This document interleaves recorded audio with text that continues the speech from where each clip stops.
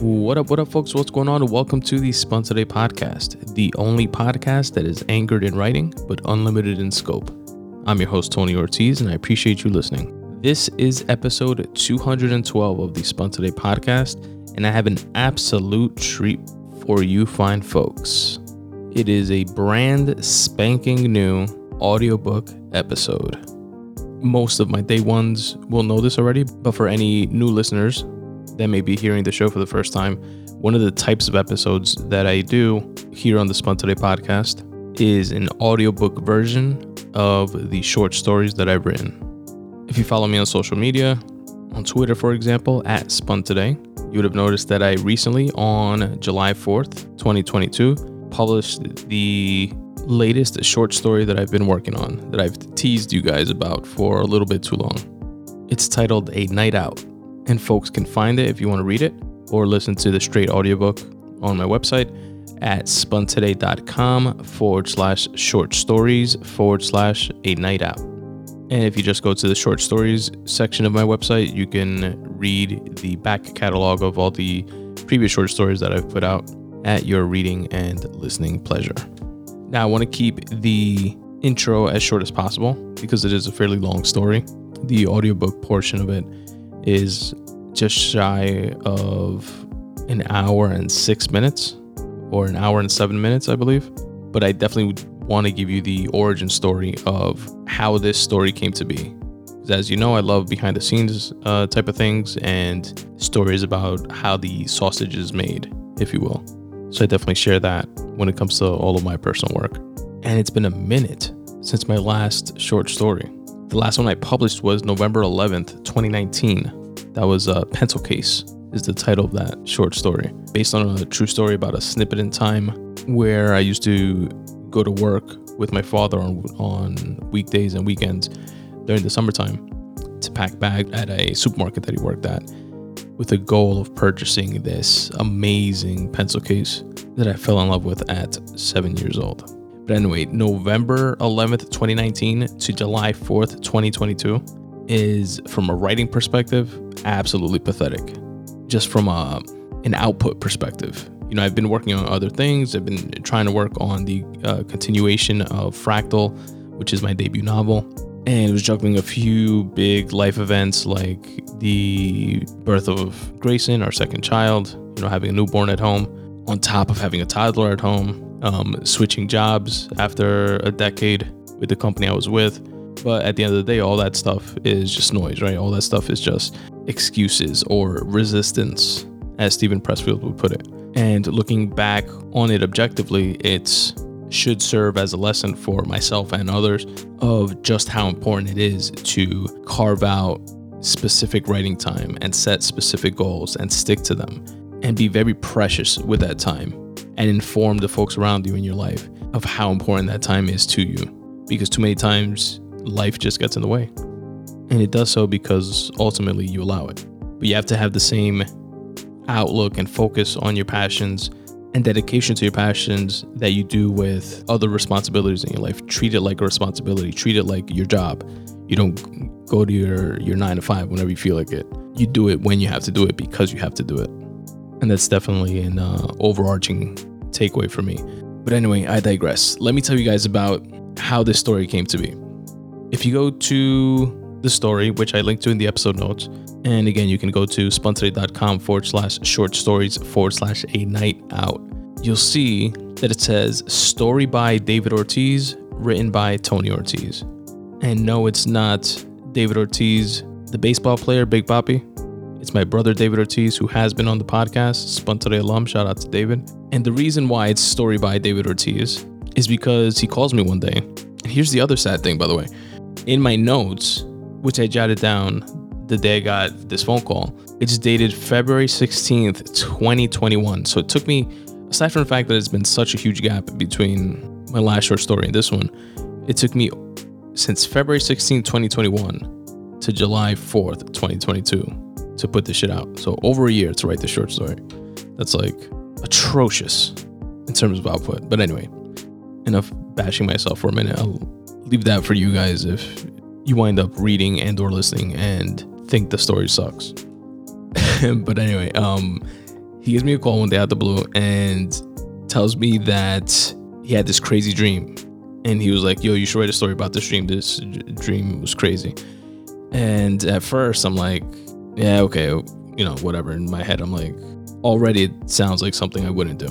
But then he starts telling me about the dream, and I start visualizing it, as I do when I'm thinking about like writing and stuff like that. Because again, for some reason, and I've said this in the past, but for some reason, whenever I write, I visualize my stories like a movie instead of thinking of it in like book form, if that makes any sense. But I write in, book, quote unquote, book form, not like screenplay format or anything like that. But he starts telling me about it, and I start visualizing it, and I'm like, oh shit, this is a dope story. And I'm in the throes of, just wrestling with writer's block with that second novel, the things I was juggling in my personal life, and this kind of gave me like a spark, like of interest, and like, ooh, I do want to write. I do want to write the story, and decided to write it as a short story, which you guys are gonna hear in a bit. But I jotted down after I got off the phone with him 10 bullet points that I want to share with you guys, which are the seeds that ultimately become a night out. Just break it down a bit in terms of the things that David told me about his dream, and then the things that I tacked on to some of the things he said, or ideas that I had like in the spot, some that made the story, some that didn't, and just share that with you guys real quick before we get into the audiobook. And here it is. So he tells me 3 couples meet for a night out in a remote club area like Williamsburg. So if you guys know Brooklyn, like the Williamsburg area, it's like old, it used to be like old like warehouses and kind of like a desolate area, but it's become hipsterized, if you will. And there's a lot of like trendy restaurants and nightclubs and that type of scene going on over there. So that's like the setting. And the next bullet point says they have a good time, but as the night winds down, they start getting paranoid of their surroundings. The third bullet point says they realize that they're locked in, and the owner and the remaining people are in on it. So they're like in this restaurant, they're paranoid, freaking out a little bit, and they realize that everybody's, plotting against them. Everybody that's in the restaurant, everyone that's left in the restaurant. And it didn't quite play out that way, the way I wrote it, but fairly similar. And again, these are the initial seeds of the story that ultimately became a night out. The next bullet point is they're given an ultimatum to kill someone so they can be let go, or they could die. And they ultimately agree on killing someone. And then I wrote in parentheses, perhaps someone that was tied up already in a back room, and the owner convinced them it was a bad person, etc. And then after they kill that person, they're let go. The next bullet point says they think to go to the authorities, but realize that they're paid off by this club owner guy. Then a year later, they come back together because one of them attempted suicide due to the stress. That's something else that, spoiler alert, didn't make the story, but that's my initial ideas of the direction to go in. The next one is they say they can't let the owner guy win and get away with this. And then they find out just how untouchable he is. Then the last bullet point that I wrote down was they get revenge by eventually killing him with the same gun that one of them was going to commit suicide with the second time around.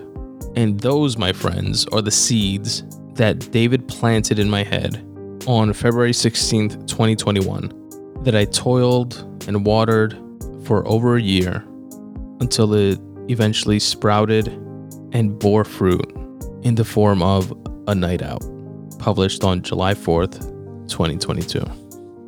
I hope you guys like it. Now, without further ado, here is a very quick way that you can help support the Spun Today podcast if you so choose, and you doing so is immensely appreciated, because the more support I have from y'all means the more I can focus on doing what I love, what I'm passionate about, which is creating stories like this for you all to enjoy. After this quick word on how you can support, we'll jump right into the audiobook. You can support the Spun Today podcast by checking out my writing. you can go to spuntoday.com/free writing and check out some of my free association writing, which is intended to be some cathartic free writing, but oftentimes doubles down as motivation for myself and others. At spuntoday.com/short stories, you can read a bunch of the different short stories that I've written and actually listen to the audiobook versions of those short stories there as well. Another way you can help support my writing is by going to spuntoday.com/books and checking out what I have in store for sale. Digital copies are available in all formats, whether it be Kindle, iBooks, or a different type of e-reader. You can also purchase paperback copies, if that's your preferred reading method. Currently available, I have my nonfiction, Make Way for You, which is a collection of freely written thoughts that were curated and put together as tips for getting out of your own way. Also available is my debut time travel novel, titled Fractal. Again, go to spuntoday.com/books to show your support.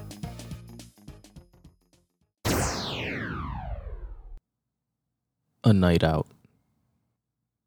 Story by David Ortiz. Written by Tony Ortiz. Prologue. We don't have a choice. That's what I told Jamie when she said we should have gotten the fuck out of there and called the cops. We don't have a choice. Thinking back on those frantic moments leading up to that trigger being pulled, though, I wonder. It made me question the fragility of it all. How effortless it could be to tug on those loose ends of the fabric of society. How quickly things can unravel when your back is to the wall and you're coerced at a moment where being between a rock and a hard place seems like an improvement of circumstances. Right then, decisions truly are life-changing. Chapter 1. So what's this place supposed to be like exactly? Like a hibachi spot? I asked. No, nothing like that, replied Jamie. You cook your own food. They bring whatever you order out to you, fresh and organic. And you sit in private booths that have a little stovetop in the middle. So you want to go to a restaurant and pay them to let us cook our own food? I added. Stop it. It's part of the charm. You'll see, Jamie replied. And the drinks are supposed to be amazing. Great. So we'll be paying even more to go out and cook our own food. Are we picking up your brother? I asked. No, he and Maria are just going to meet us there after work, Jamie responded. Okay, cool. I was thinking of inviting Christian too. He's been dating a new girl, so might be down to triple date, I replied. Yeah, sure, I like Christian, Jamie replied. Whatever you want, hun. It's your day. I'll call him, I added. Birthday boy, what's going on? Christian said when he picked up the call. Chris, what's up, bro? I asked. Not much. Looking to wrap things up here at work within a couple hours, he replied. You? Nothing much, I responded. Took off today and going to dinner tonight at 7. Some spot Jamie picked out. Nice, Christian stated. Are you still with that girl you told me about? I asked. Let's triple date. Yeah, things are going pretty well too, Christian responded. I'm down for that. Who else is going? Just us, Carlos, and Maria, I answered. Nice. Okay, cool. Text me the spot and we'll meet you there, he confirmed. Sounds good. Peace, I responded. Hi, we have a 7 o'clock reservation under Jamie, she told the maitre d'. Jamie for 6? He asked. Yep, that's us, replied Jamie. Would you like to wait by the bar for the rest of your party or go to the table? He asked. What do you think, babe? Jamie asked as she turned around to me. The table is fine. They should be here soon anyway, I replied. Oh, look, there's Maria by the bar already, Jamie said as she spotted her. Hey, guys, Maria said as she came over with an exotic drink in hand. Happy birthday, Benny. Happy birthday, my guy, added Carlos. Thanks, I responded. Here, hold on to this, Carlos said as he handed me an old-fashioned. Jamie, You have to order this drink called the Blue Midnight or something like that. Maria started. It's Blue Velvet, Carlos corrected. See, she's drunk already, he added jokingly. Whatever, Maria responded. The point is, it's so good that I want to reverse engineer the shit to make it at home. The restaurant was bustling. It had a dark, smoky look to it that was both sleek and quaint. Who else is coming? Asked Carlos after he saw the 6 seats. Oh, I invited Christian, I replied. He's supposed to come with this new girl he's been dating. Christian and his girl made their way to our table. Hey, everybody. This is Carolina, Christian introduced. That's the birthday boy, and I'm sure you'll catch everyone else's name eventually. Boy, don't you have any home training? You know better than that. Hi, Carolina. I'm Jamie. This is Maria, and her husband Carlos, which is also, unfortunately, my brother.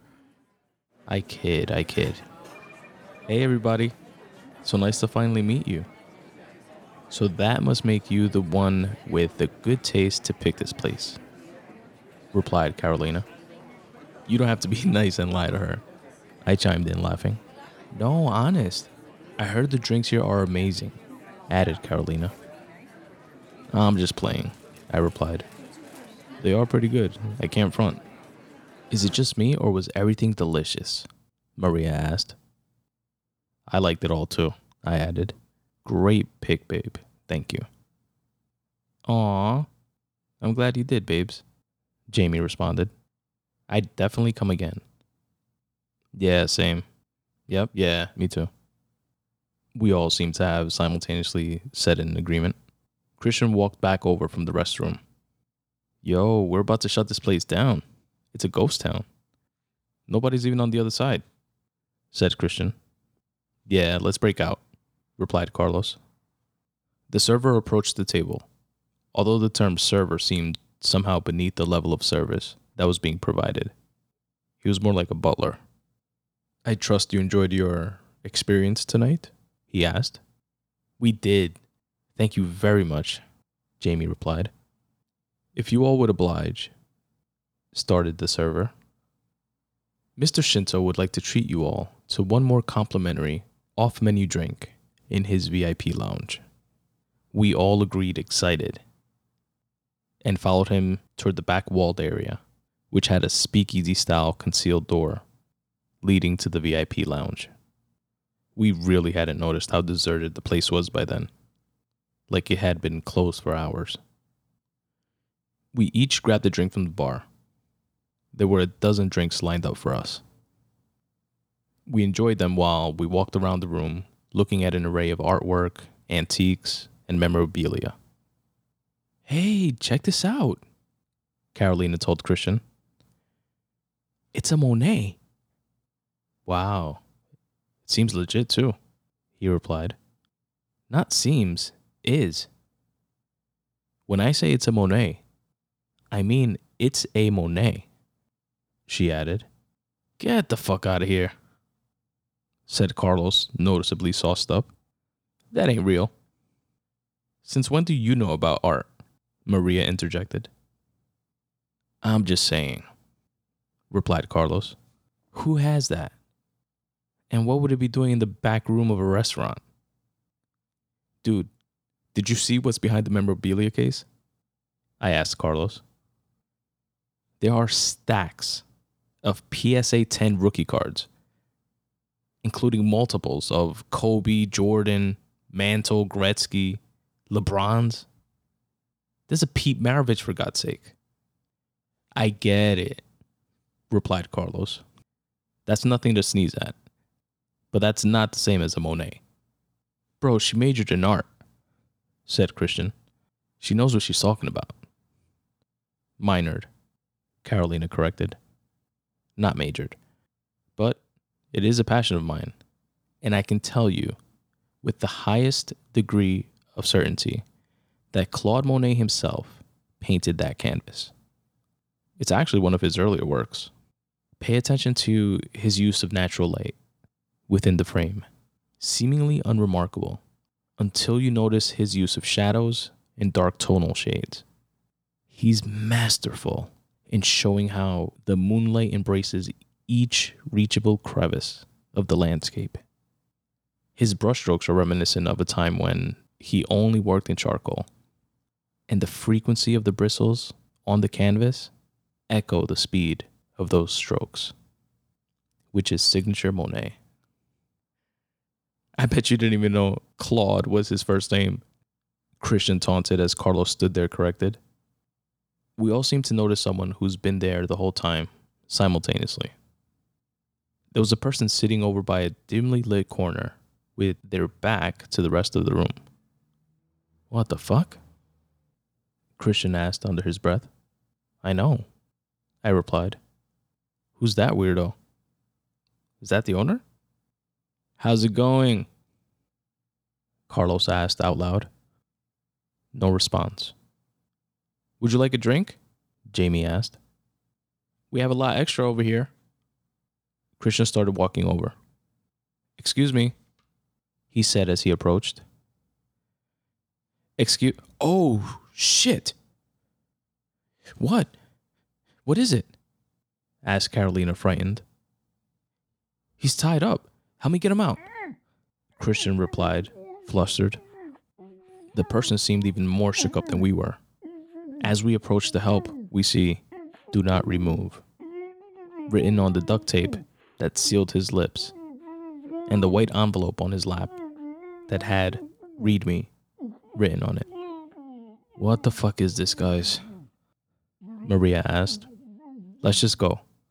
One step ahead of you, said Carlos as they started toward the direction we came. Where's the door? Asked Carlos. I thought it was over here too, said Carolina. Hold up, said Christian as he walked over. It was like one of those secret door type designs on the way in. I didn't notice it closed behind us, but it was right here, he said as he started banging along the wall, looking for a hollow point. Hey, hello. Let us out of here. No response. Maybe there's something in that letter. Let's open it, I said. I don't think we should, said Jamie. Let's get the fuck out of here and call the cops. We don't have a choice, babe, I replied. And are we really just going to ignore the fact that there's a terrified guy over there, tied up and duct taped to a chair? We all reluctantly agreed. With reading that letter and seeing what the guy in the chair could shed light on. Did he even know why he was here? Maybe he was in the same boat as us. I signaled to him that I was going to take off the duct tape on his mouth, and he nodded in agreement. As soon as I did, he began pouring his heart out, emphatically. He spoke for 2 minutes straight, barely stopping to take a breath, or to let any of us slip a word in for a chance at dialogue. But it didn't matter. None of us understood a word of the language he was speaking, and he didn't speak a lick of English or Spanish. Carlos reached down and tugged on the zip ties that bound his hands behind his back to the seat, but no luck. Wait, should we be trying to untie him? Asked Carolina. What do you mean? Asked Jamie. Of course we should. Wait, she's got a point, I interjected. What if he's dangerous or something? He's tied to a chair and more scared of us than we are of him, Carlos replied. Calm down, replied Christian. Let's read the letter to see if it says anything about who he is and then make a determination after. I slid the paper out of the envelope and began reading out loud. This man's name is Guojing Zhan. He is a black market trader specializing in arms deals, some of which are linked to terrorist acts, human trafficking, and a significant 18% portion of the poisonous fentanyl that has flooded the underground drug scene in the U.S. Whoa, said Christian. I took a beat and then continued reading. These are your instructions. Behind the bar, you'll find an untraceable .38 caliber pistol with no serial number. Put a bullet in his head and you'll be free to go. Do not worry about his body or cleaning up. Those inconvenient logistics will be taken care of for you. This has to be some sick prank, Jamie said. This can't be happening right now. We're not killing someone, guys, said Maria. That's fucking murder. Of course we're not, I replied. Let's get the fuck out of here. We fervently looked for a way out. And as a looming sense of hopelessness approached, a projector screen came down in front of the bar area. The man that appeared introduced himself as Mr. Shinto's executive assistant. We could speak back to him and he would hear us. However, after a cacophony of cuss words being lobbed at him like water balloons, he did most of the talking. Your instruction here tonight is a simple one, he started. A simple task that carried out by either one of you will result in the freeing of all of you. Why don't you do it yourself, you twisted fuck? Carlos blurted out. Your moral apprehensions should not be a factor here, Mr. Rivera. I assure you that my employer does not want to bring harm to any of you. He simply wants the world to be rid of this vile individual. Wait, how the fuck do you know my name? Carlos replied. We know each of your names, Mr. Rivera, as well as your recent whereabouts and who your closest friends and family are, like your mother, residing on 111th Street in Queens, or your grandfather, Charles, Mrs. Ortega, cousin Teresita, he said to me as we locked eyes. The fact of the matter is that my employer has dedicated time and resources to making sure this happens properly and precisely as instructed. I assure you that no harm will come to you and your loved ones as long as you comply with the ask. Make no qualms about it. There's one way out of here. He leaves this world, and you get to leave this room. Why should we believe you, huh? I shouted at the screen. What if we don't do shit and just wait it out? You see those 6 empty shot glasses sitting under those spouts? After one of you decides to stop dragging their feet and pulls the trigger, they will be filled with the last drink each of you will have tonight. Think it a celebratory toast of sorts. 1, who said we would comply? Replied Jamie. And 2, why would we drink some mysterious shot that might be cyanide or something that'll just kill us and keep us from going to the cops? I assure you, they are not poison, dear. Funny you should say that, though, because they are the only thing that will counteract the slow-release poison each of you has already consumed. What the fuck? What poison? Asked Christian. The free round of drinks you've been enjoying, Mr. Torres. From the first sip each of you consumed, a slow-acting but 100% deadly amount of arsenic trioxide has been coursing through you. In precisely 1 hour post-consumption, your hearts will gradually grind down to a near halt.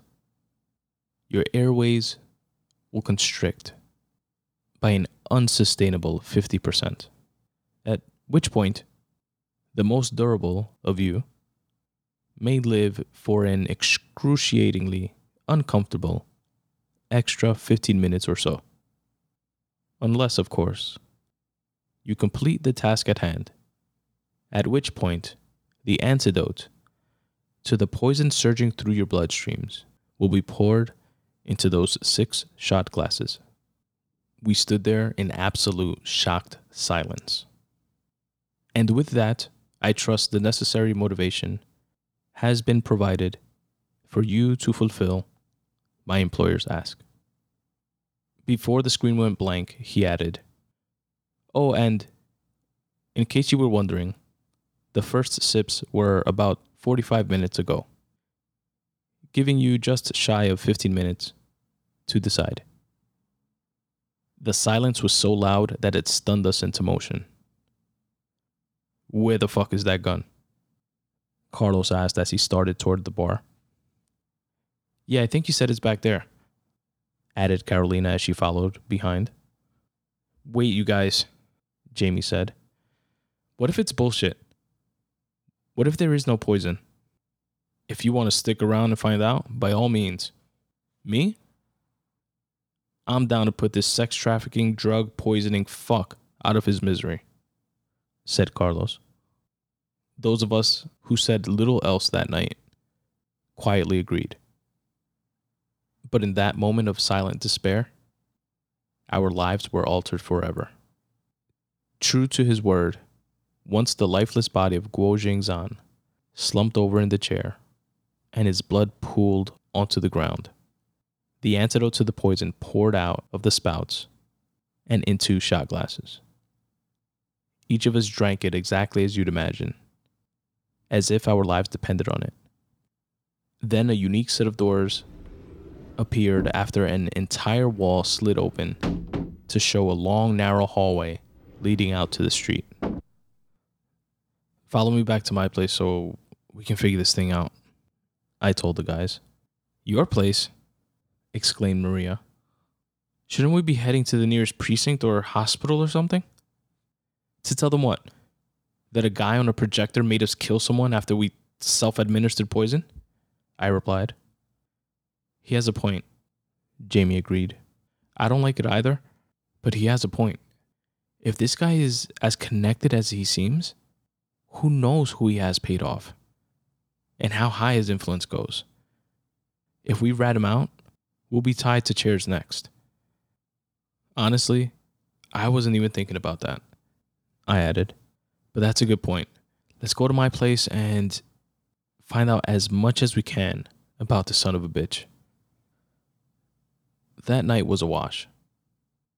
All of us were in shock and filled with uncertainty and doubt about our futures. But in the days and weeks to come, that all faded away and was replaced with a deliberate resentment that fueled us. It took some doing, but we came to find out who the owner of the restaurant was. His name is Hiroto Shinto, and he hid it well. But through my contacts at the registrar's office and some dots that Jamie connected by leveraging her law firm, we were able to trace the LLC from one shell company to the next until the eventual parent company listed him as the sole beneficiary and principal. A few of his companies had accounts registered at Christian's Bank. With that, we got a glimpse of how deep his pockets were. His routine deposits were as steady and consistent as a government check. Maria was an attorney at the DA's office. She had all types of law enforcement and judicial relationships, which were able to tip her off to all the characters he allegedly conducted business with. He was spinning so many plates in both the legal and the illegal arenas that it oddly warranted appreciation. Shinto was a boss in every sense of the word. If he wasn't directly involved with something, one or more of his subsidiaries were facilitating on some level. This guy was the connective tissue that stitched together every unsavory transaction in this town. He did business with the Italian and the Irish mobs. The shot callers of every major street gang, like the Bloods, Latin Kings, Crips, and even a few biker gangs, had some sort of dealing with him as well. He was the personification of the Silk Road. He'd facilitate money laundering drug dealing, tax evasion schemes, murder for hire, and so much more. You name it, he did it. Or knew a guy or gal that did. As time went on, it sank in. The more untouchable he became, the more our chances of holding him accountable diminished. Most of us began giving up our hopes of vigilante justice. As the days became weeks, and our joint research and brainstorming sessions were few and far between. Carlos and Maria became fanatical about the guy for months after what happened. They kept tabs on his whereabouts, events and functions he'd attend. They traced political contributions and the favors that were reciprocated. It became too much for Maria, and she eventually let it go. But it wasn't as easy for Carlos. And it put such a strain on their relationship that to this day, there's a palpable tension betwixt them. That's based on how Jamie sees it anyway. She still spoke with Maria every few weeks or so. The rest of us drifted further apart. I think it made it easier to cope. One less reminder of that night out. Then one day, we all got the call. First and foremost, I want to thank you all for coming, Carlos began. It truly means a lot to me that even if we're not as close as we once were, I could still reach out and count on you. I hope each of you knows that I'd do the same for you in a heartbeat. Don't mention it, brother, I said. It has been a minute since we've all been together. So, what's this all about anyway? I wanted to tell you that after that night, I spent months wanting to kill myself, Carlos said. I kept dreaming about how Guojing's blood spattered on the wall and pooled up on the floor. How that putrid stench of death danced with the smell of blood and bowel movements. And I swear that if it wasn't for the fear of how God was going to judge me for what I did that night, I would have gone through with offing myself. He was a horrible guy, I interjected. We verified it ourselves. Everything that asshole told us he was. Yeah, you can't beat yourself up like that, Christian added. You had no choice. We had no choice. I know, replied Carlos, but it still weighs on me. And I know it must be on you guys as well. It has been borderline unbearable, but knowing that untouchable cocksucker is out there has just compounded the entire experience into a crippling weight on my shoulders. What he did to us, he's probably done to half a dozen people since then. Figuring out a way to get back at him has been my saving grace. And now we have a way to fight back.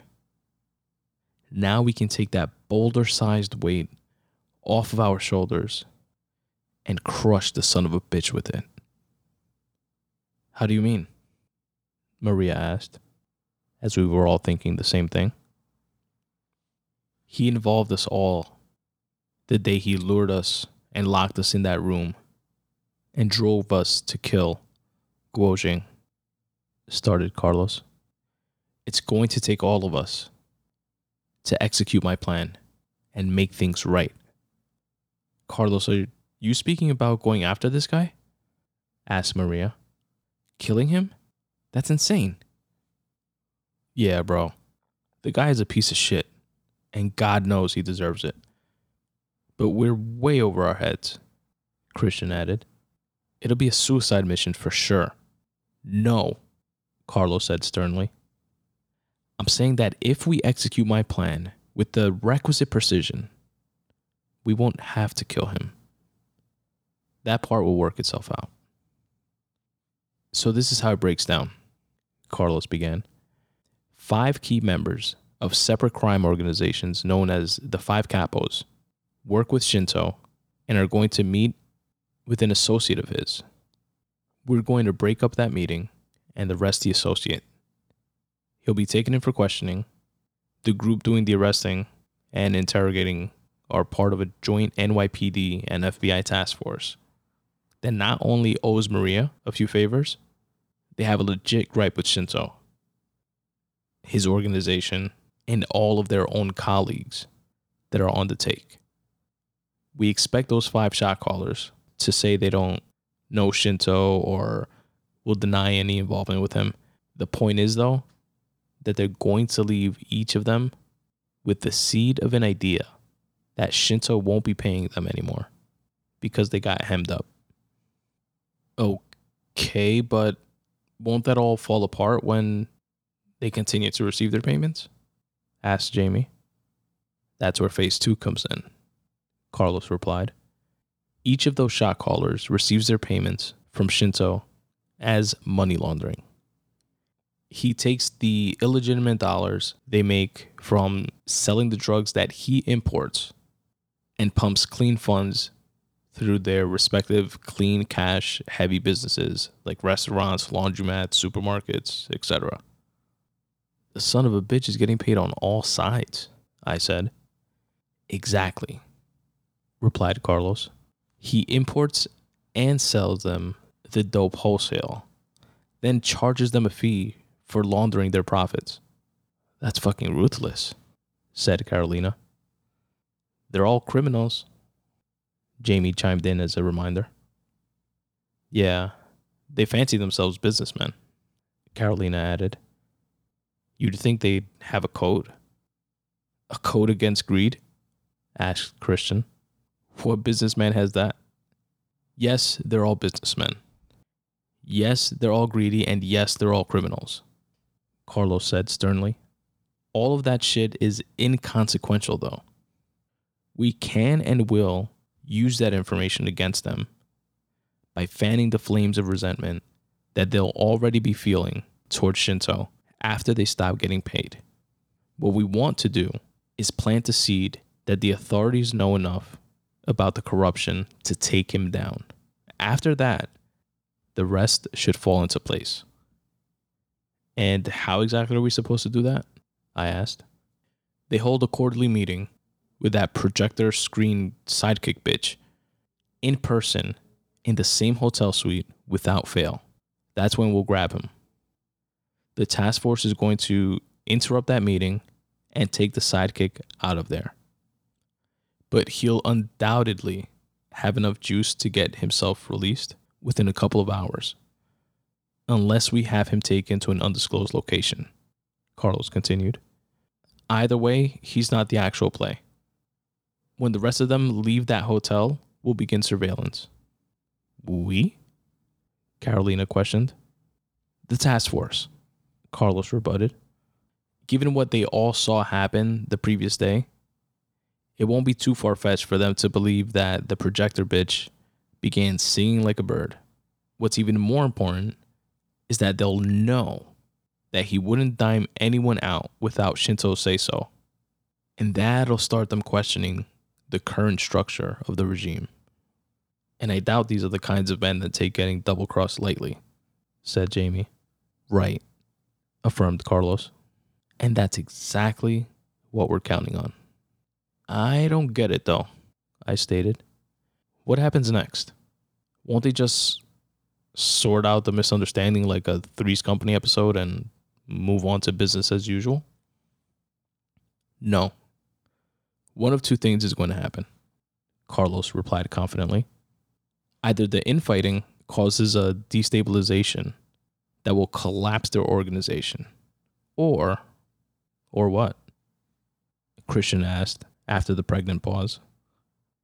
Or they do Shinto the same way he made us take care of Guo Jing-san, Carlos replied. It's a win-win, and don't think it's not. Do you guys think we're unique here? This is his MO. He coerces people into doing his dirty work while simultaneously compromising them so that he can leverage that shit in the future. You want to wait around for him to call in a favor? I sure as fuck don't. Damn. You remember his full name? Carolina asked, surprised. How could I forget? Carlos replied solemnly. You're making a lot of assumptions though, bro. I stated. What if they move their meeting this quarter? What if the task force isn't able to take Projector Bitch while they're all watching?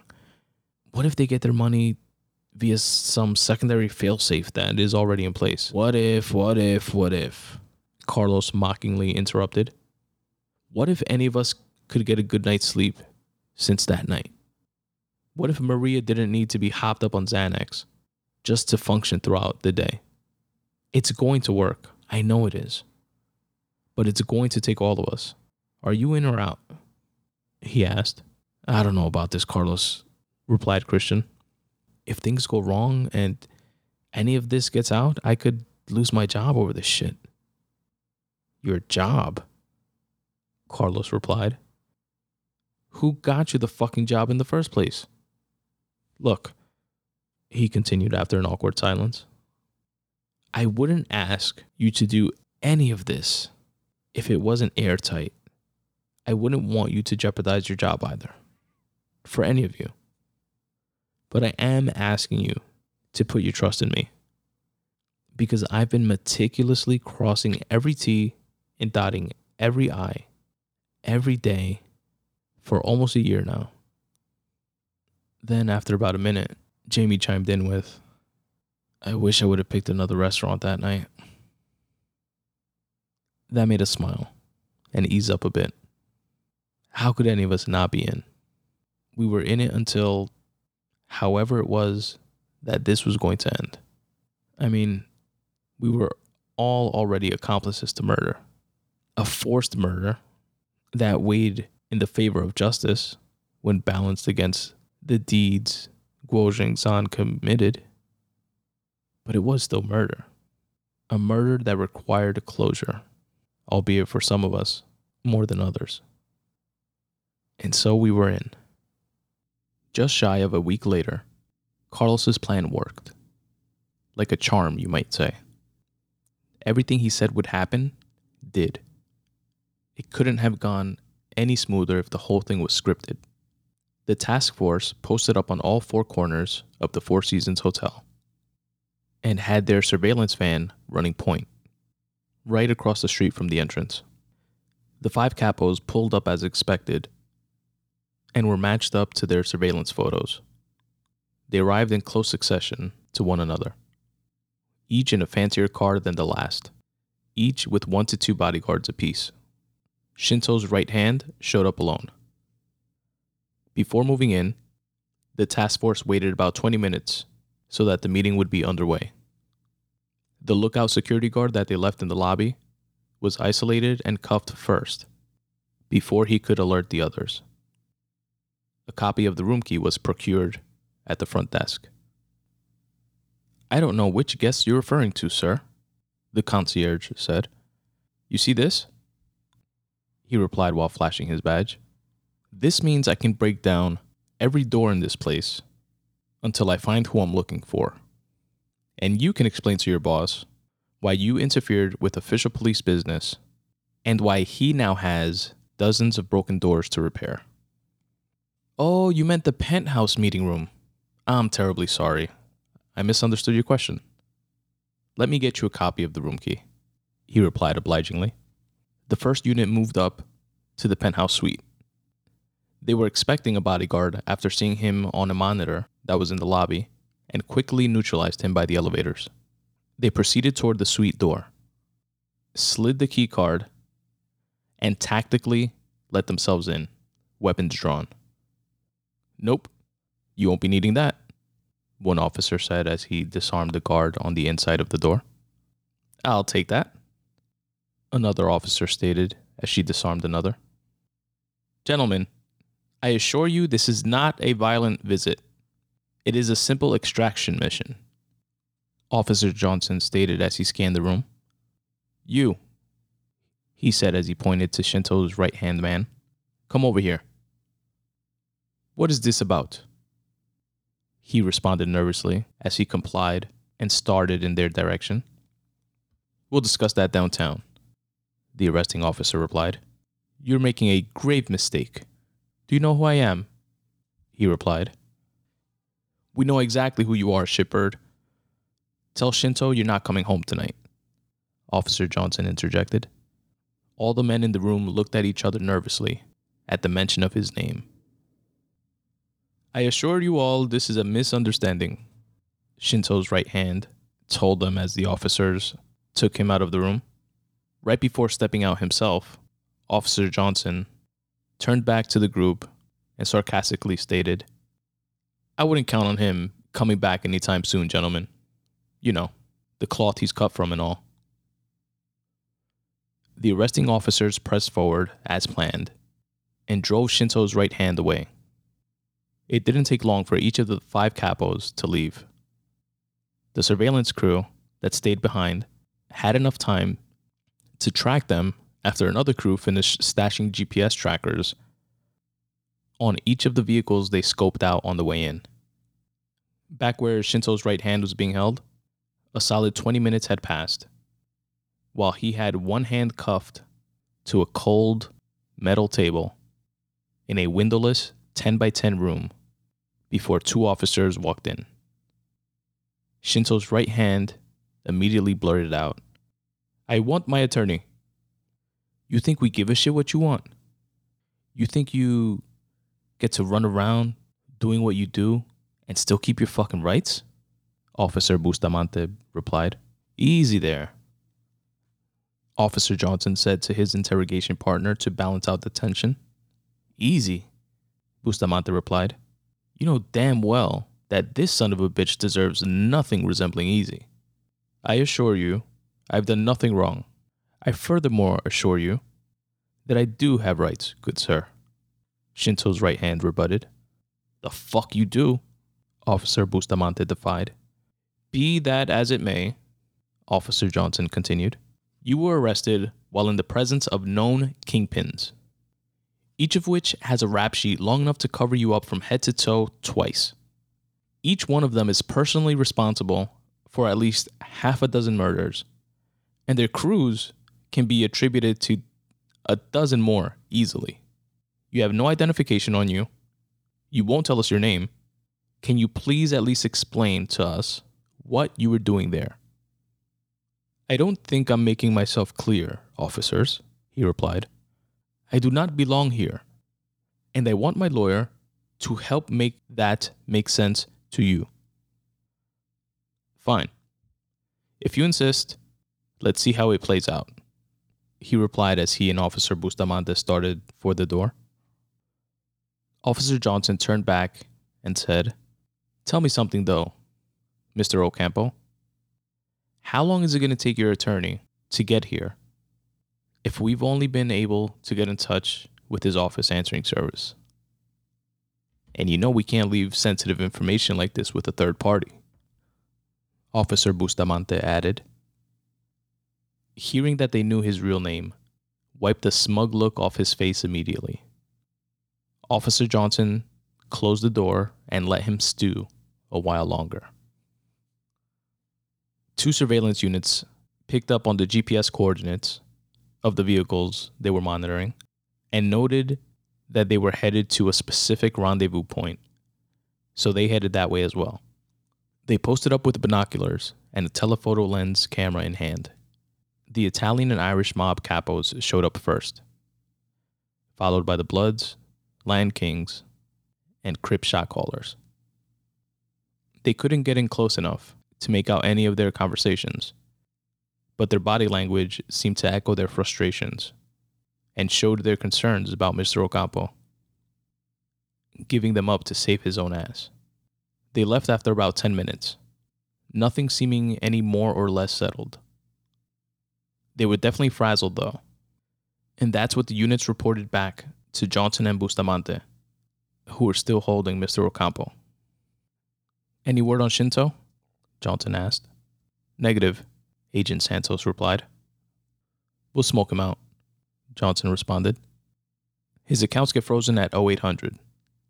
Once those dry up, a lot of people are going to start looking for him. It'll behoove him to keep the temperature on the streets cool. We all met up that evening at Christina's apartment to prep for the next day. Officer Johnson came by to brief us and let us know he was still holding on to Mr. Ocampo at an undisclosed location, but they had to cut him loose soon. Can you keep him a bit longer? Carlos asked. What's a bit longer? Johnson replied. 2 to 3 days, answered Carlos. 2 to 3 days? Are you nuts? Johnson replied. I was thinking 2 to 3 more hours. We're damn near kidnapping the guy as is. No, you're absolutely kidnapping the guy as is, interjected Jamie. Don't waver now, Carlos rebutted. The brass of a crime family that is responsible for untold tons of smuggled drugs and countless murders will not prioritize ratting you out for kidnapping one of them. We'll stretch for 2 more days, replied Officer Johnson. After that, well, I hope you have a plan B. Christian went to work the next day and nervously went through his usual routines, like normal. He ordered his usual 2 breakfast wraps and large coffee with almond milk, no sugar, via the app on his phone. Christian picked them up seemingly in stride as he walked out of the subway into the adjacent shop and then walked the half block to his office building. He smiled and greeted the security guard like he always did.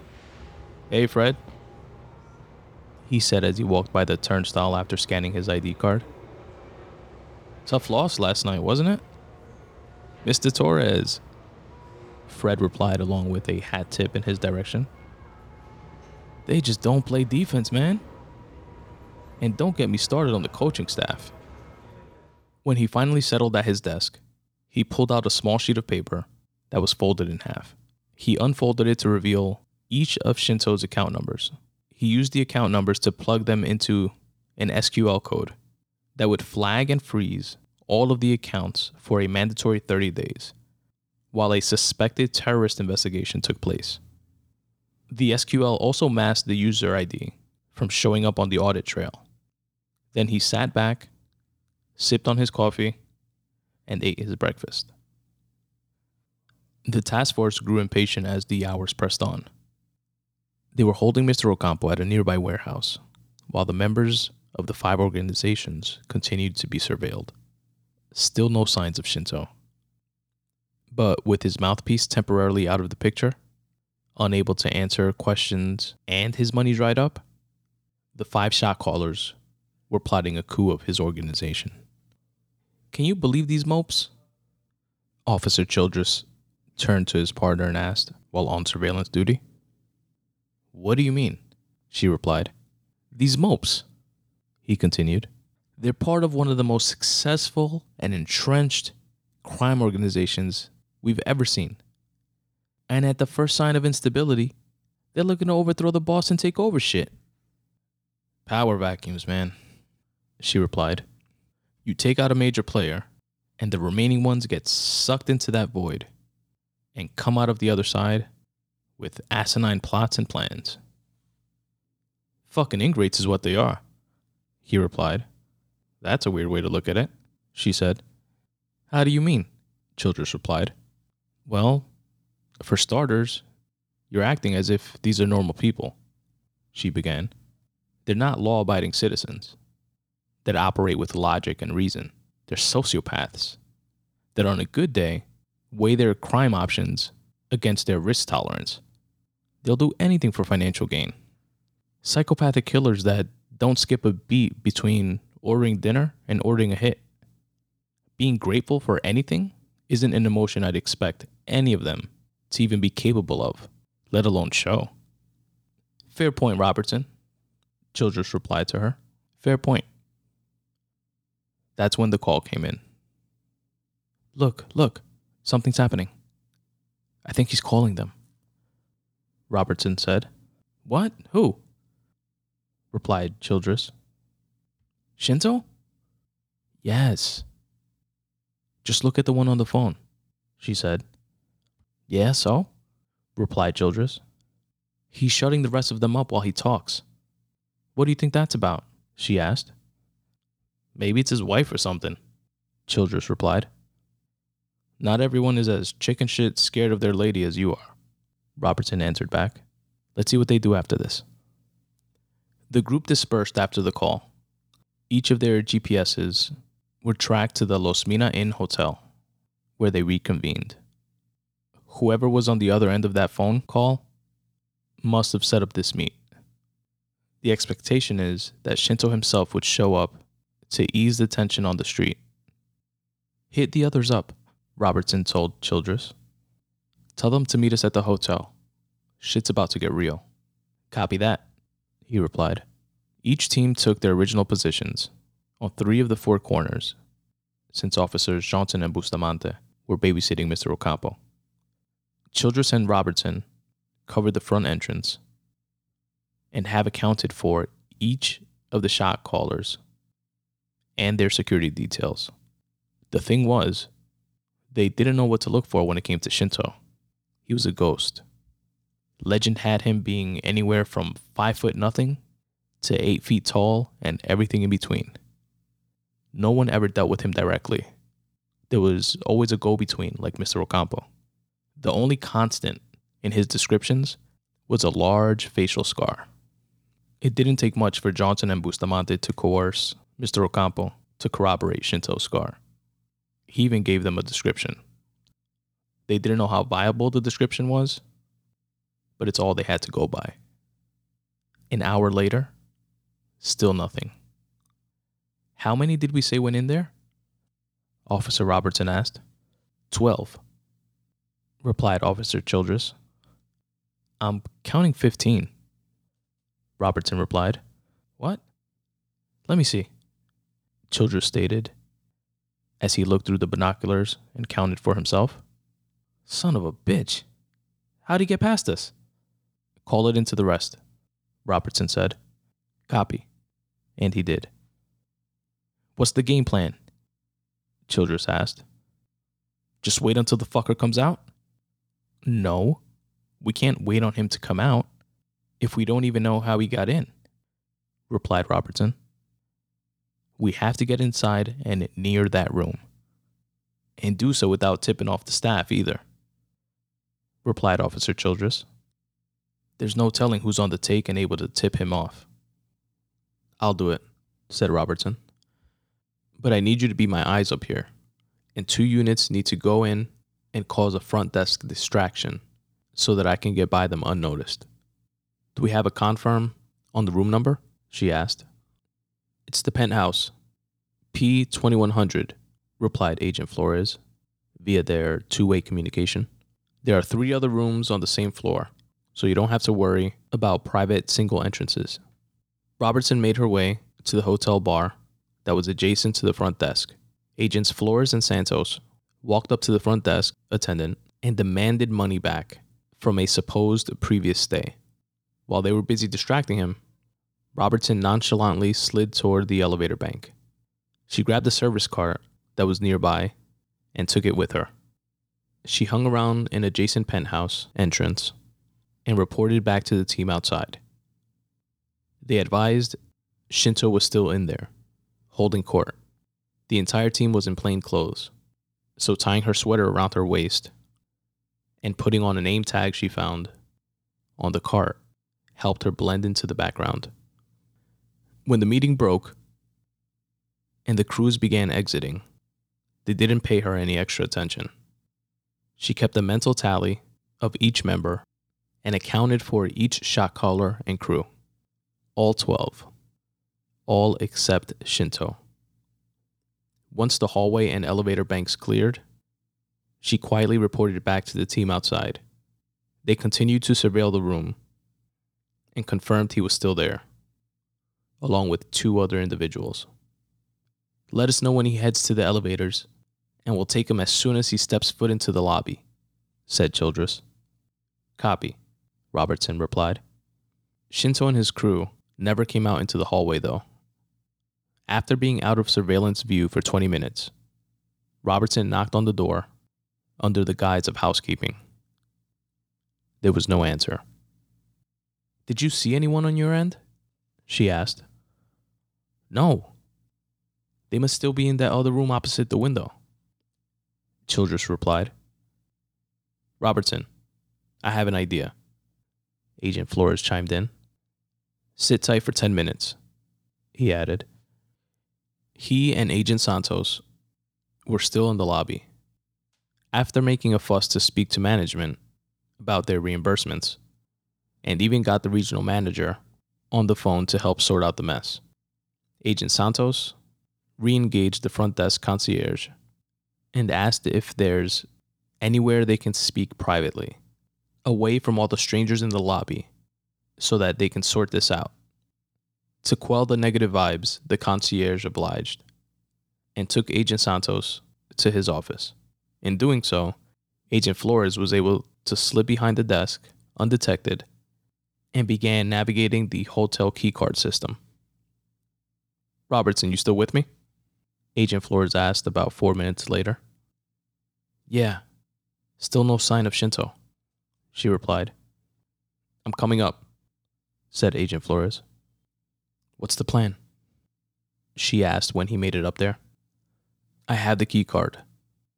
I'll swipe you in and cover you, but keep up the housekeeping routine and be ready for anything. Agent Santos will wait for us in the lobby, and the team outside will stay posted. Everyone copy? Copy, said Childress. Copy, said Agent Moledo. Roger that, said Agent Sterling. Copy, Agent Santos replied shortly after wrapping things up with the concierge. They went in. Hello, housekeeping, Robertson said, then repeated it a few seconds later while they kept searching the perimeter of the penthouse and working their way through. It's empty, Agent Flores reported back. How's that? Said Childress. What do you mean empty? It can't be empty. John, Robertson replied, addressing Childress. He's not here. We've looked everywhere. No, that can't be. He has to be there. Look for another way out, a laundry chute, something, Childress replied frantically. Agent Flores and Robertson scanned the walls in the room that Shinto and crew went into, knocking on them, searching for a hollow sound, indicating a secret passageway or hidden door. Sure enough, they found it. The walk-in closet had a false back wall. Pulling down on the rod made it slide open, exposing a direct entrance to the next penthouse apartment.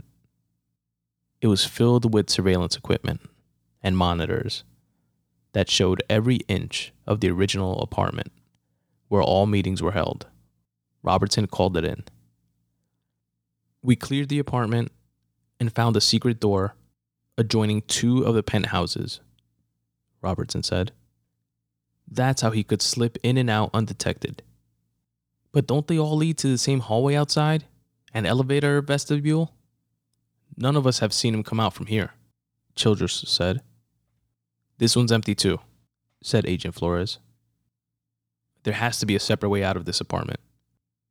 They opened door after door, closet after closet, searching for another hollow wall and nothing.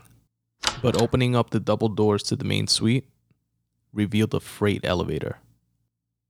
Holy shit, said Robertson. What? What is it? Replied Childress.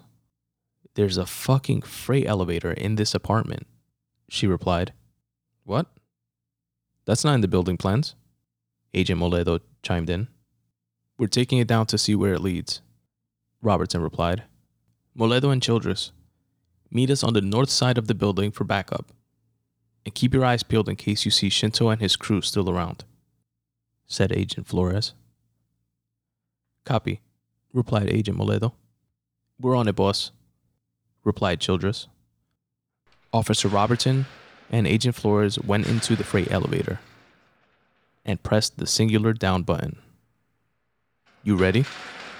Agent Flores asked as he drew his sidearm. Ready, Robertson confirmed as she did the same. The freight got to the lower level and the doors opened, Officer Robertson and Agent Flores stepped out slowly, guns drawn, and began quietly securing the perimeter. Agent Flores signaled Officer Robertson to stop, as if he had heard something.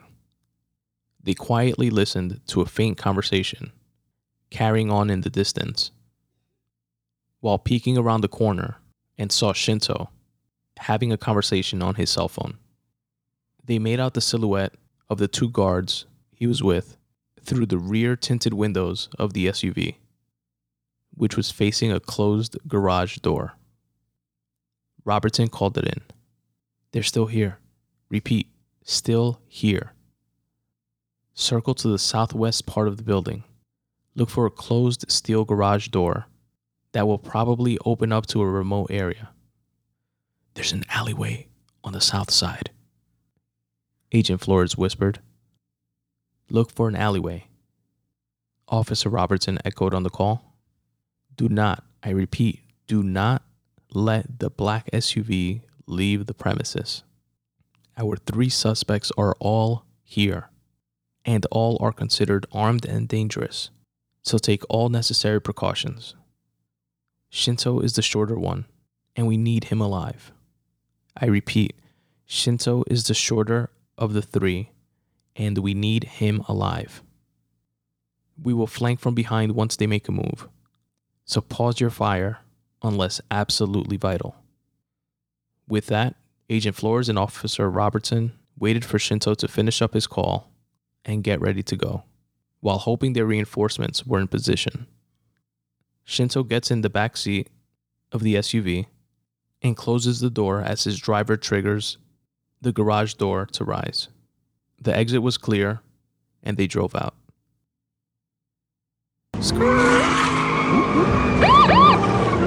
The siren sounded as 2 vehicles peeled out and in front of Shinto's SUV to block them in right on time. The driver hit it in reverse almost as a reflex. There was only one way out, though. Police, stop your vehicle. Shut off the engine and throw the keys out the window, said Agent Santos over the loudspeaker. Get us out of here, Shinto yelled. The driver put the vehicle in drive and punched it toward the exit, smashing into both task force vehicles. In anticipation of this reaction, there was still a driver behind the wheel of each police vehicle, who sped up and rammed right back into the SUV to try to match its force with an equal and opposite reaction. They were at a standstill, and both the driver and passenger reached for their weapons. Before they could pull them out, however, Agent Flores and Officer Robertson swooped in. Click, click. I wouldn't do that if I were you, Robertson said as she clocked her Glock 19 and aimed it at the passenger's head. Nuh-uh. I wouldn't try that if I were you, said Agent Flores as he neutralized the driver. Fuck. What do I pay you for? Exclaimed Shinto. Kill them now. If you make any sudden movements, your brain's going to be splattered all over that nice jacket your buddy's wearing over there, said Agent Flores to the driver. Officer Childress and Agent Moledo moved in and opened the back door. Mr. Shinto, you're under arrest, stated Officer Childress. Please step out of the vehicle, sir. Do you know who I am? Shinto replied. Who is your commanding officer? Call him right now. Sorry, this is more like overtime work for us, replied Officer Childress. No one's available to take your call at the moment. Ah, I see. Who hired you? Asked Shinto. I'll pay you 10 times whatever they are. What? And ruin the fun? Replied Officer Childress as he cuffed him and escorted him out. What do we do with these two? Asked Agent Moledo. Take their weapons, replied Officer Robertson. Put these on, she added as she tossed over a pair of tie wraps. We'll leave them here and have a unit pass by to cut them loose tomorrow morning. Hey, wait, you can't do that, one of them exclaimed. Really? Replied Robertson. You really think you have a say in the matter, motherfucker?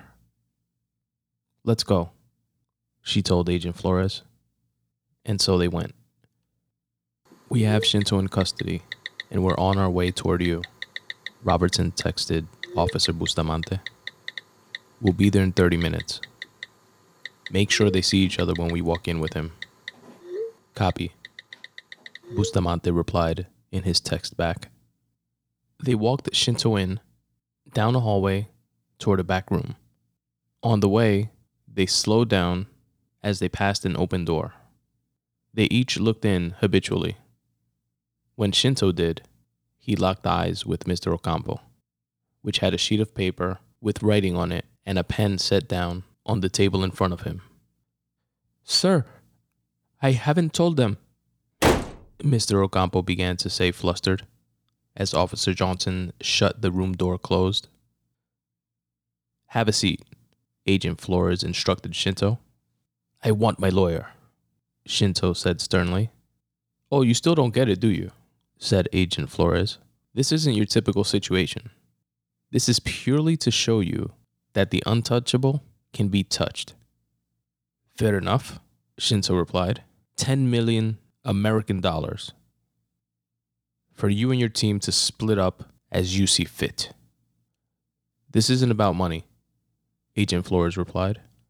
Okay, 50 million, Shinto said defiantly. You can't buy your way out of this one, asshole, Robertson added. He sat for a minute, trying to discern if these officers of the law were being earnest. 100 million, he stated emphatically. Wired to any account you want within 12 hours. Okay, replied Robertson. Now I'm just offended. What if we would have agreed to the 10 million? Now I can't accept it out of principle alone, she continued sarcastically. Besides, added Agent Flores, I thought you weren't able to wire any funds to anybody anymore. With that, the smug smirk he had on his face faded. His eyes widened and seemed to darken like a shark's. He slammed his free hand on the table while the other remained shackled to it. Release my funds, he said defiantly, or I'll see to it that even your grandchildren curse you for the day you ever decided to cross me. In that moment, the door burst open. Officer Childress beelined to Shinto and walloped him across the face with the grip and magazine of his gun, instantly spraying Shinto's blood all over the table and floor. You done fucked up now, said Officer Robertson. Please, it's not me. The man you have in the other room. He is the leader. I am for show, Shinto pleaded surprisingly quickly. Funny, replied Childress. That's not his tune. He sang like a canary and told us all about the ins and outs of your organization. Yep, said Agent Flores. The cops you have on the take, the judges you helped get elected, politicians. Those last two alone make this a big federal issue. The first one just pisses off good police, like my officer buddy over here. It didn't take much at all to get him to speak either. Childress continued between strikes. You must not treat your people well. Shame on you, Shinto, added Robertson. You should know better than that. If you don't feed your people, after an inevitable amount of time, you become the main course. And your buddy in the other room, he's been on a feeding frenzy over the past few hours, said Childress, dishing on cats that we didn't even know were in the mix. The signed testimony he gave us is enough to lock you up under a prison for life, Robertson added. What is it you want from me? Name your price, replied a defeated Shinto. For you to take a nap, a nice, long nap, replied Agent Flores as he jabbed Shinto with a syringe in the upper right shoulder of the arm that was shackled. Shinto slurred an incoherent sentence while his eyes glazed over and his head spun around the room. He keeled forward, and his head dropped onto the table. Agent Flores made a call. "We're ready. Are you set up?" "Okay. We'll be there in 20. Let's go," he told Childress and Robertson, as they helped pick Shinto's slumped over body up. "How about Ocampo?" Robertson asked. "After we leave, we'll have Johnson and Bustamante cut him loose," Agent Flores replied. "Tell him something like Shinto bribing us to let him go and that he thinks Ocampo gave up the entire organization. That'll be more than enough for him to skip town for good." When Shinto came to, he woke up in the same spot where Guo Jingzhan was killed. He struggled a bit before giving up in hopelessness. He looked over all of us, sitting there in the booth in front of him. Jamie, Carlos, Christian, Maria, Carolina. All of us were there, seeing how our implementation of Carlos's planning bore fruit. "Who let you in here? Who are you?" said Shinto. "The owner let us in," replied Carlos. "I am the owner," he replied defiantly. "Not anymore. Actually, you never really were," said Jamie. "It's a funny thing when it comes to LLC shell companies and using someone with a clean name to be the owner on paper. They can legally sell your shit. Or, in your case, give it away," added Christian. The projector screen came down with Mr. Ocampo on it, but this time it was a recording of the interrogation room that officers Bustamante and Johnson were holding him in. Shinto's eyes widened as the gears in his head began to turn in realization of what had happened. The paperwork in front of Ocampo wasn't a signed confession. They were deed transfers. "Yep," said Jamie. "We handed every one of your 16 laundering companies over to the 5 capos. The restaurants, the warehouses, the laundromats, the shipping company, and car dealerships. All of it gone. You see, what you called providing them with convenience, using your laundering and distribution services," said Carlos. "They saw it for what it actually was. Price gouging them with fees. They formed a cooperative and now have a truce around that part of their business. Each of them gets to expand their territories, and they're still going to be making more money than they ever did with you. You're obsolete, Chief. Greed, as it turns out, isn't all that good after all," added Christian. "You think you've covered everything, do you?" replied Shinto. "You think those savages can maintain the stability and consistency that I've put in place? The comforts that your colleagues in law enforcement and those self-serving politicians seem so fit to cushion their lives with." "Stability and consistency?" interjected Robertson, who was still in the room. "The stability of your drug distribution and the consistency of unsolved John Doe murders are not the stability and consistency we're interested in here. We're restoring the natural order of things, removing your cancerous ass from continuing to affect those within our ranks so that we can get back to being real police again. Good police. And that truce, for however long that bullshit lasts, means less violence on my streets," said Childress. "So we win all around. You finally lose, fucko." "Untie me," said Shinto defiantly, "or by this time next week, each of you will be investigating the disappearances of anyone you've ever cared about, patiently waiting for a break in the case as I mail pieces of their bodies to your homes, week after week after week." "Oh, you still haven't processed the gravity of the situation you're in, have you?" asked Agent Flores. "Let me make this very clear to you. You will not see next week." Shinto's eyes widened as Agent Flores, Officer Robertson, and Childress walked out of the room. The rest of the crew followed soon after, while Carlos lagged behind. If looks could kill, Shinto would have dropped dead right then and there. But he didn't. And Carlos walked away as well.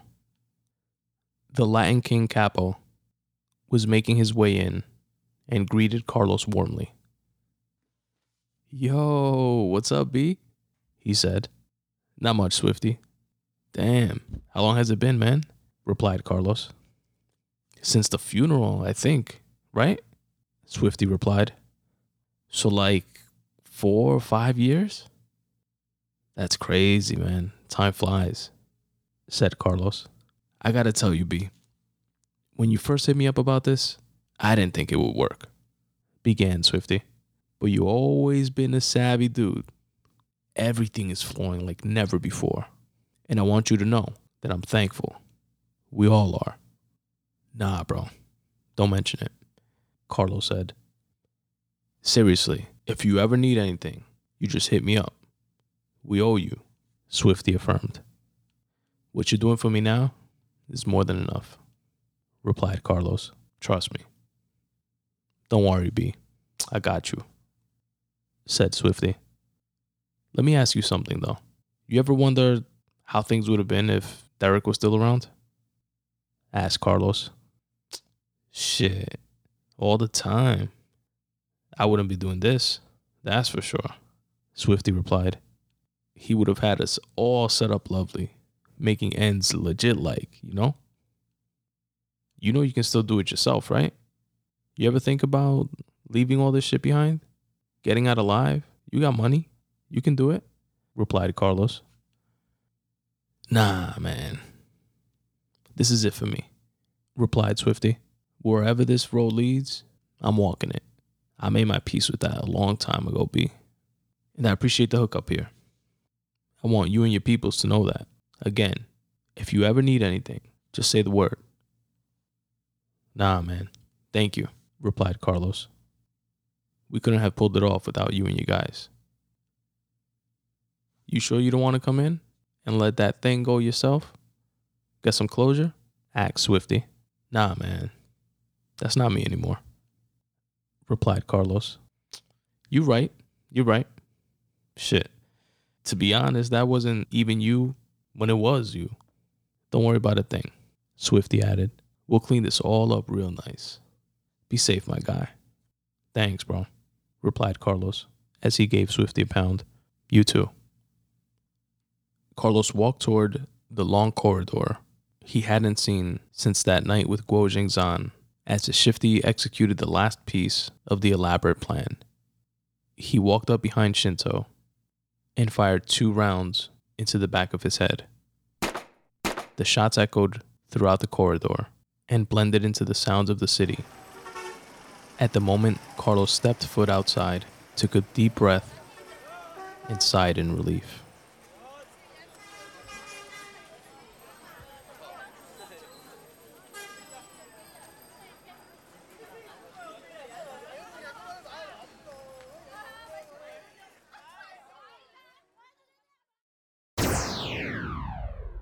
And that, folks, was the audiobook version of A Night Out. Story by David Ortiz, written by Tony Ortiz. July 4th, 2022. Shout out once again to David for sharing that dream with me, for planting those idea seeds that resulted in a short story that I'm definitely proud of.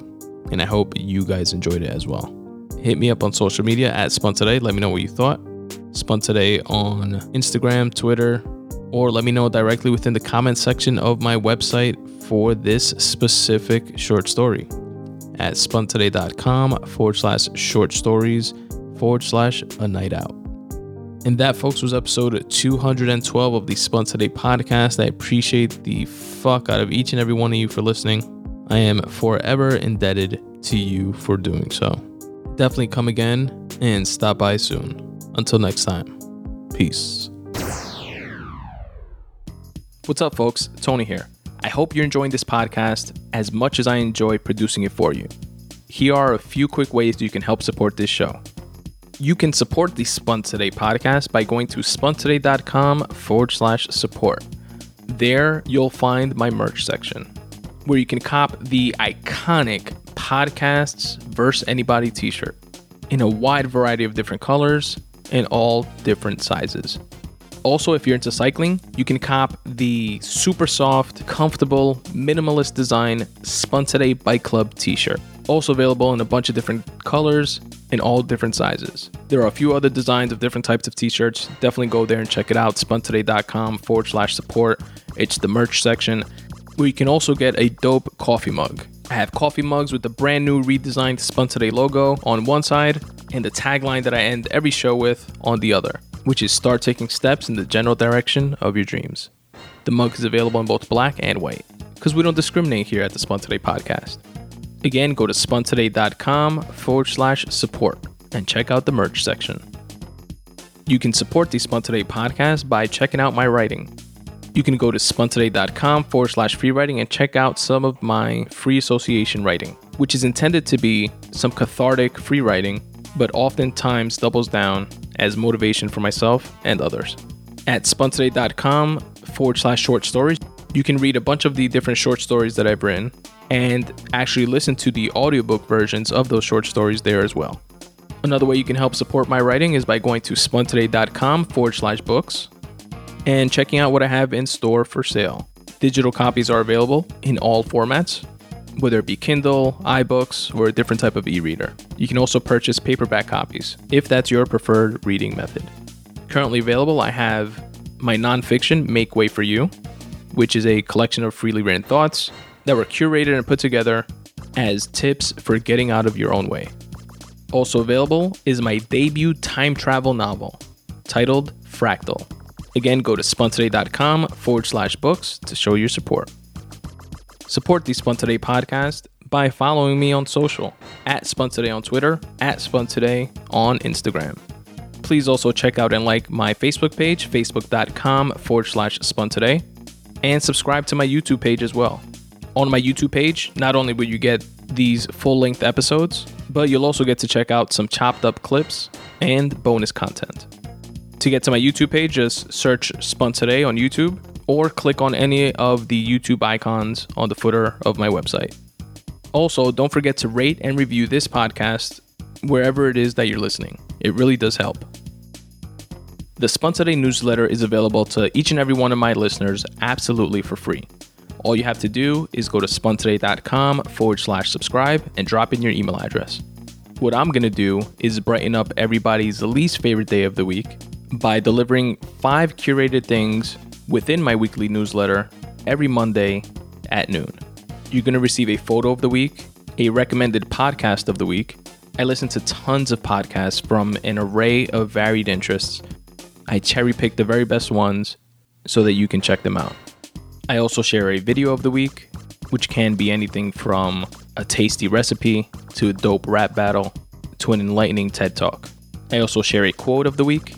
And finally, for my fellow wordsmiths out there, a word of the week, so that you can step up your vocab. Again, this curated list is yours absolutely free by going to spuntoday.com/subscribe and dropping in your email address, and you can unsubscribe at any time. Again, go to spuntoday.com/subscribe, drop in your email address, and you'll get the very next one. If you want to help support the Spun Today podcast financially, you can do so by going to spuntoday.com/support. Here you'll find a few different ways that you can do so.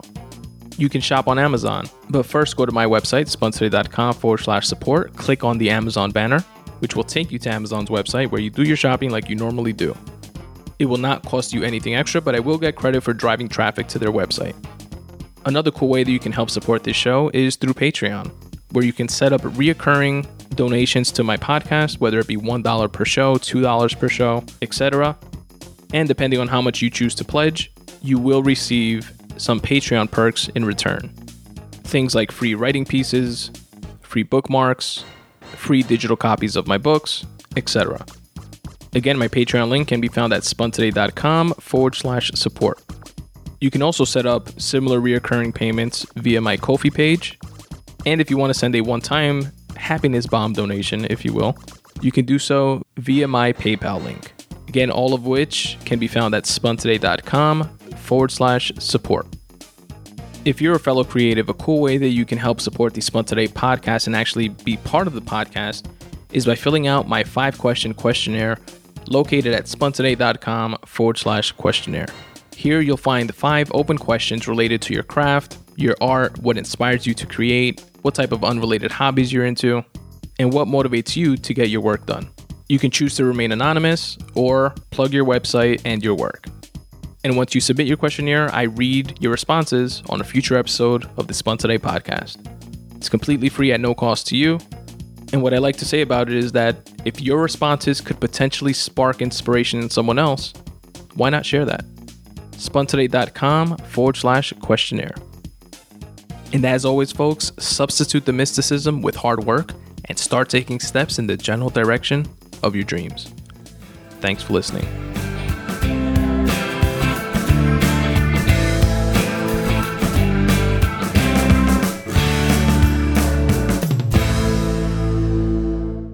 I love you, Aiden.